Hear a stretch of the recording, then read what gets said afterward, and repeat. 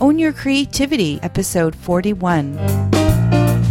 In the summer, I kept track. I actually read 35 books over the summer months. If I don't give myself that creative input and inspiration, how could I expect to have anything to put back out in the world? I mean, I can't be eavesdropping in public every day.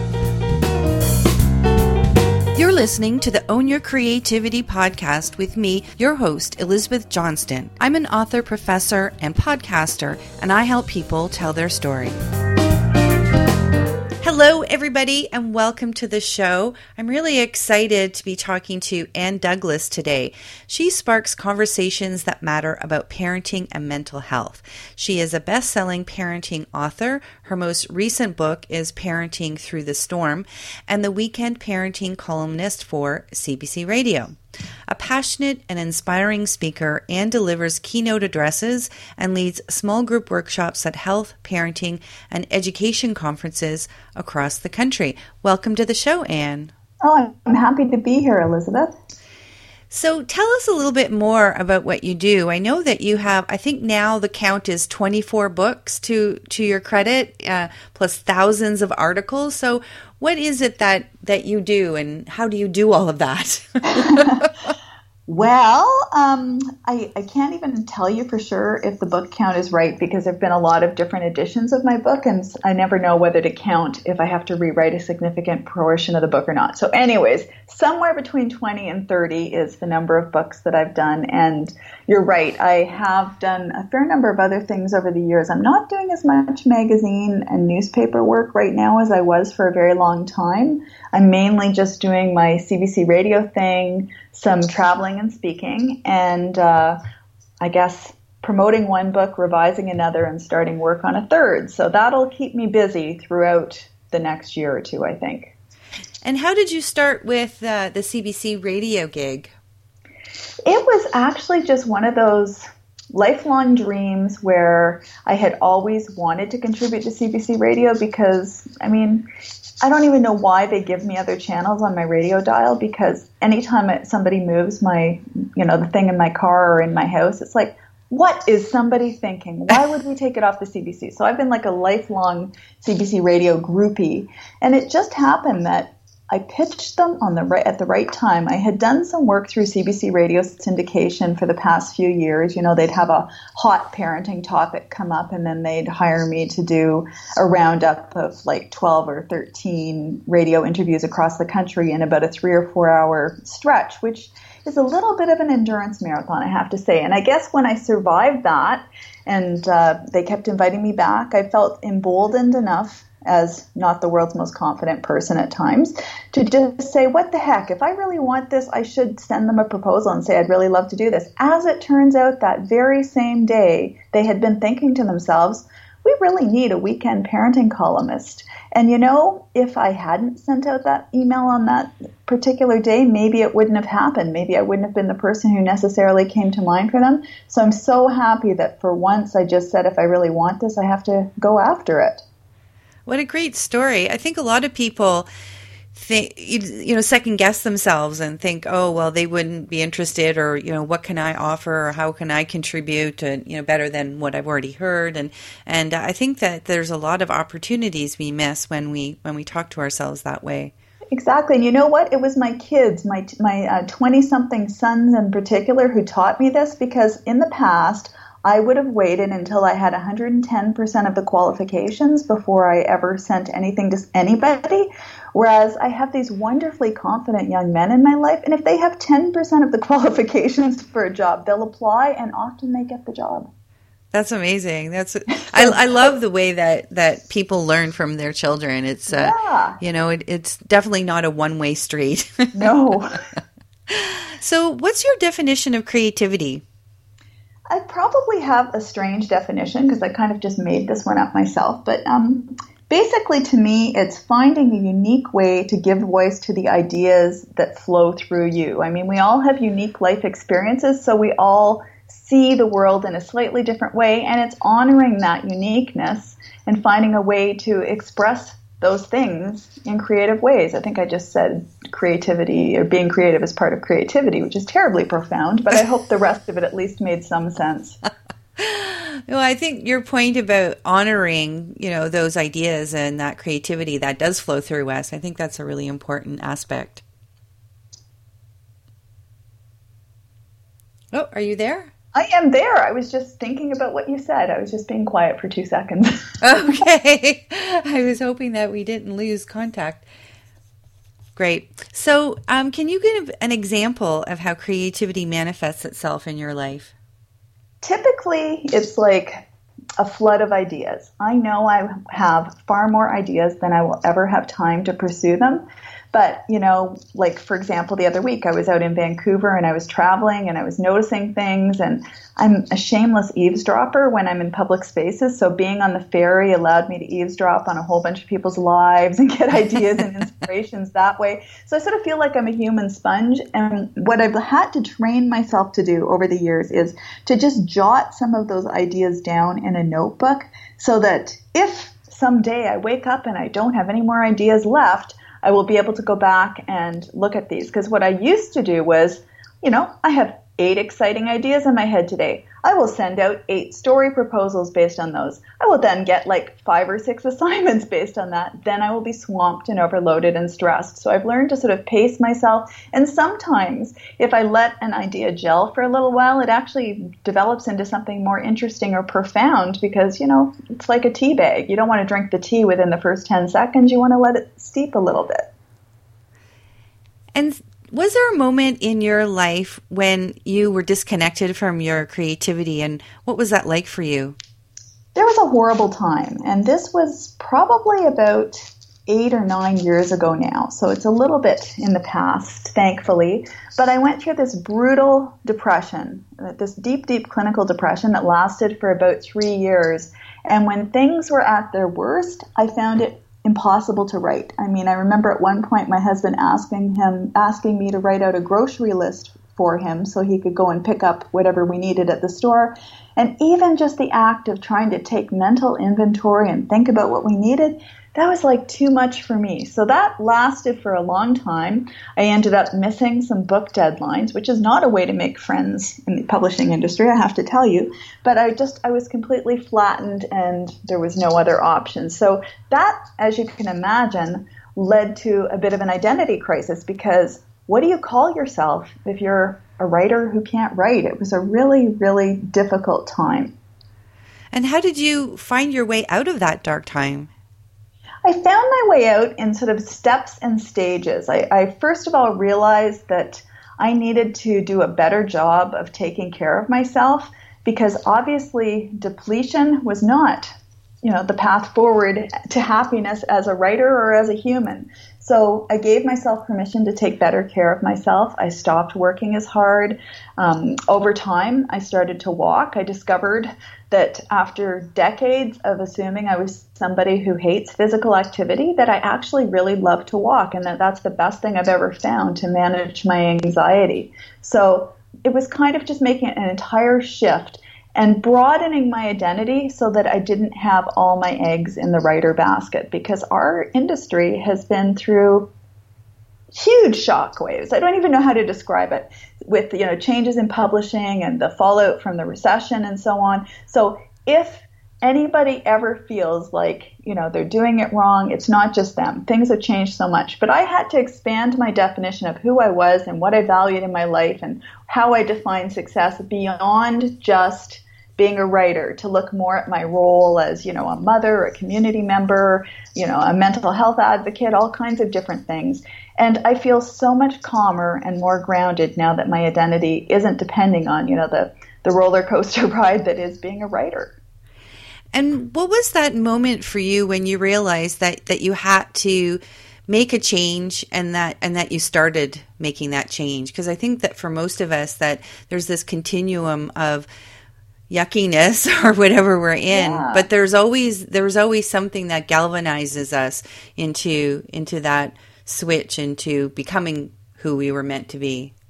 I think I just had to feel horrible enough for a prolonged period of time to realize that I just couldn't go on this way. And luckily, I've always been the kind of person who can reach out for support and help. I've never been ashamed of that. So, I reached out to my doctor. I reached out to friends. My husband has been incredible, always has been. He's like, the love of my life, and was massively supportive. I mean, I remember at one point him saying, all I care about is that you take care of yourself. Don't worry about anything else. And he picked up a huge load while I was really, really struggling. I mean, I remember him doing the grocery shopping and doing the laundry after working all day at his job. And I was just, not able to cope.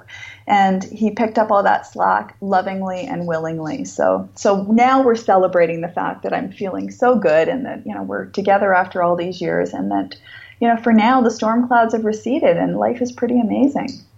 And you are celebrating your 30th anniversary, you mentioned. Yes. We just celebrated our 30th wedding anniversary a few weeks ago. And I mean, we dated for 8 years before that. So he has been with me since I was just like a kid. That's lovely. So this experience that you had of going into depression, is that something that helped you write your latest book? Absolutely. And I think the fact that all of my kids have had struggles as well, it really inspired me to want to write a book that would let people know that you can have a mental illness and not have to choose between having a mental illness or a great life. You can actually have both. And for parents who are dealing with a child who's struggling, I thought it was so important to write a book that told them that the fact that your child is struggling doesn't make you a bad parent, just like it doesn't make your child a bad kid. It's just what your family is dealing with. Because if we can get rid of that shame, then suddenly we don't feel separate from others and defective and alone. We actually can realize that a lot of families are dealing with this, and we can get through this. There can be much better time ahead for your family than you'd ever imagine is possible when things are really, really bad. You were saying that you never felt nervous or embarrassed or shy to reach out and ask for help. But I think a lot of people, that there's still a stigma around asking for help, no matter what it is, never mind, mental issues. But, a lot of people find it difficult to ask for help. And one of the classes that I teach at the university is skills, self-management skills. And it's for people who failed out of their program. And so it's a step back into how to manage your time and study effectively and all that kind of stuff. And a lot of, not a lot, but I think a good portion of them have mental issues, and they find it difficult to ask for help within the university system, because we have great people that are there ready to help, and we have a excellent students success center, and even though we talk about it openly in the class and just try to normalize it, and invite people to partake of the resources, it's really difficult for them to do that. Do you have any advice for university students or parents of them who are suffering? I do. And I think we have to realize that whole feeling of silence and shame really starts with self-stigma beyond anybody else judging you or whatever. So you have to come to terms with it yourself. I guess I was lucky in some ways in that I grew up with a mother who had a very severe mental illness. She also had bipolar disorder, but she had bipolar 1, which is the kind that has a lot of hallucinations and so on. So she spent large chunks of my childhood in the psychiatric ward. So she really, really struggled. She felt alone. She felt, defective. And really, there was so much more stigma back in the 1970s and 1980s than there is today. So I have seen so much progress over my lifetime in how people with mental illness see themselves and fit into the community, that I felt two things. First of all, that it was now safe to talk about these things and to open up and say, okay, well, I'm having a hard time right now, and this is what I'm doing to manage it. And also that you wouldn't pay the same price for being open today as you would have a generation ago. I mean, that's not to say I didn't have little butterflies the first time I spoke openly on Twitter. It was on one of the Bell Let's Talk days a few years back. Right. And Yeah. I remember thinking to myself, like, I have had a pretty great life. I'm a pretty happy person. And so I have a responsibility to say to people that I have a mental illness, because otherwise the only mental health quote unquote role models who are out there are people who, you know, maybe are really having a bad time, or, you know, the horrible crime stories we see. I wanted people to see that you can actually have a mental illness and a pretty great life. Not a perfect life, because there is no such thing, but you can have a pretty good time. So I did that, and I have to tell you that, you know, that the reaction was so positive. I mean, I think I found my first trollish kind of comments over the weekend when the U.S. edition of my book came out, and some people were saying that obviously I was a bad parent and I shouldn't have been writing that book if all my children had a struggle. And somebody else said, obviously I had made up all their struggles because I was seeking attention, and I just rolled my eyes. It's like, oh, please. You can see why some people don't feel safe opening up and seeking support. But I just chose not to engage with the trolls, because why would I? Yeah. Life's too short. Yeah, exactly. So what's the best advice that you've ever received about your creativity and pursuing your dreams? I think the big thing was having somebody explain to me that you don't have to come up with something totally unique that's never been written. And I often use this example when people ask me about this. I mean, like, was I the first person in the history of the planet to write a pregnancy or parenting book? No. I'm sure that by the time I wrote mine, there was probably a bookcase full in the local bookstore. But it was the fact that I had a unique journey, a unique perspective. That's what made my book, and of course my own unique voice, which we all have. That's what made my book really stand out in the market. So don't feel like, oh no, somebody's just brought out a book on this, or it's too similar to that. Nobody's written it from your perspective and in your voice. So that was a really big thing. And I think the other big thing that people told me that was very helpful early on in my career was that don't think of other writers as the enemy or your competition. Think of other writers as your allies and friends. I mean, better than your family members. They understand the roller coaster ride that is a career as a writer, and they can help you to make sense of that cryptic rejection or that obnoxious contract and all the other things that go along with this kind of work. So I think just not feeling like you have to be squirreled up alone in your lonely writer's garret. I mean, get out to conferences, meet people, form alliances, and then you have the supports you need on those days when you shake your head and think you're just going to apply for a job at the local coffee shop. Yes, that's true. Can you share one of your personal habits that contributes to your creative success? The big one for me these days is walking. I mean, it sounds so simple, but if I have my brain going at 10,000 miles a minute, or I'm just feeling completely anxious and stressed, and I go for a walk, about 35 minutes into the walk, it's almost like somebody's put the brakes on. I can actually feel this sort of physical release kind of thing, and I start feeling kind of blissful. And so by the time I get back to my desk, things are manageable. That's the piece of the coping puzzle I was missing for decades and decades. I didn't know what a difference it could make. And my other thing is reaching out for social support. The moment something horrible or stupid happens to me and I'm just, you can feel that revving up inside, I send an email to a couple of friends, or I talk to my husband, like that bizarre Facebook thing on the weekend with those messages. And so I reached out to both of my support networks, and, it was great at that point because they said, don't even go there. One of my friends just kept typing, don't feed the trolls, don't feed the trolls, and sending me that in an email message. I had to laugh. It was like, I guess she felt like it might take me a while to learn the lesson, and she needed to repeat it like 10 times. I recently discovered walking as well. I'm pretty sedentary as a writer and teacher, and I'm at the desk a lot. And they say, just start with walking. That's a good way to do it. And I just dreaded it. I've always hated walking, thought it was boring. And, it's only if I have a purpose that I feel like I want to walk. I do a lot of walking anyway, but it's with a purpose, like going to the store or going to school or, something. But just to walk, but why?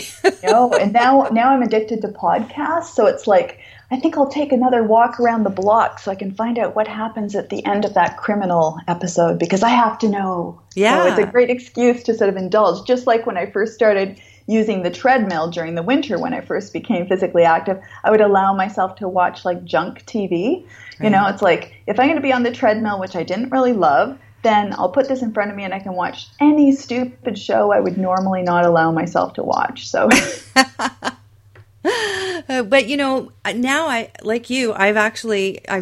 come to really like walking but of course I do have to have a mission, which is to walk a certain amount, you know, so that's my goal, you know, so now it's just not wandering aimlessly and I do actually really enjoy it.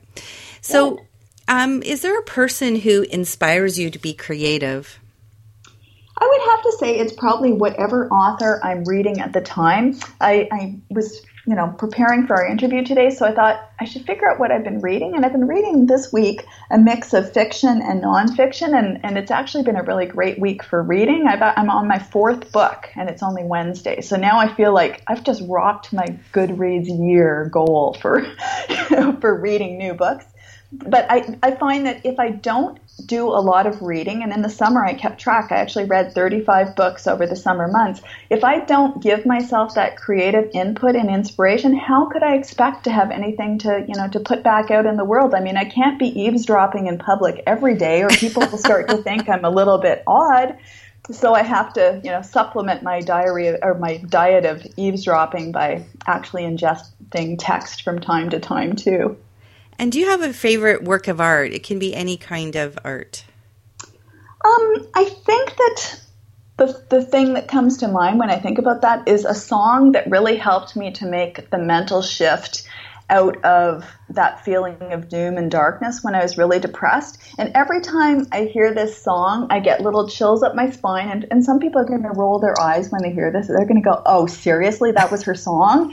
But it's Alanis Morissette's song, Thank You, which is really about saying thank you to the universe. And there's one line in that, the one that gives me the chills every single time is the line, the moment I let go of it was the moment I had more than I could handle. So the moment I let go of my pressure to be successful and my fear of what it meant if I was, you know, destroying my career by being depressed, the moment I just pushed that aside and said, this is beyond my control, then things got better and now I have an amazing life. And do you have a favorite quote that inspires you? I do, and this also comes from that very dark and difficult time. And this is a quote from Albert Camus, which a lot of people will already know, but I love, and it is, in the depths of winter, I finally learned that within me there was an invincible summer. It was going through that really dark and difficult time that I realized how strong and resilient I am and what I really wanted in my life, what my sense of purpose was and my values and all those things. So I think, you know, there's a new kind of writing that I'm really passionate about. It's called restorative narrative, and it's all about finding that element of strength and growth and transformation when you're telling a difficult story. And that has become like a defining theme in my life, including after our house fire. Oh my goodness. And that's another story. Yeah, exactly. Well, it's been wonderful to talk to you. We're about to wrap up, but is there anything else that you would like to share with my listeners before we finish? I just think to just realize what a privilege it is to be a writer. I mean, you have the opportunity to change the world with your thoughts and ideas. And so, yes, some days it is the most frustrating occupation known to mankind, but it is also, you know, the greatest gift. It's just an amazing way to make a living and to make a life. So all the best to all my fellow writers, and let's be in touch. And where can they find you online? Oh, I'm living on Twitter these days. I'm kind of obsessive about Twitter. So I'm just Ann Douglas on Twitter. I don't spend as much time on Facebook because I find it a bit overwhelming. So Twitter is probably the best bet. Okay. And the title of your most recent book? The most recent book is Parenting Through the Storm, and it's all about helping a child who's going through a really hard time and taking good care of yourself as that child's parent. Thank you so much for taking the time to talk with us today, Ann. It was a pleasure. Thank you so much, Elizabeth. You've heard it 100 times before. Just think positive. Easier said than done, right? Tune in next week when I talk to Dr. Paul Jenkins as he illuminates the how and why behind pathological positive thinking. Until then, own your creativity.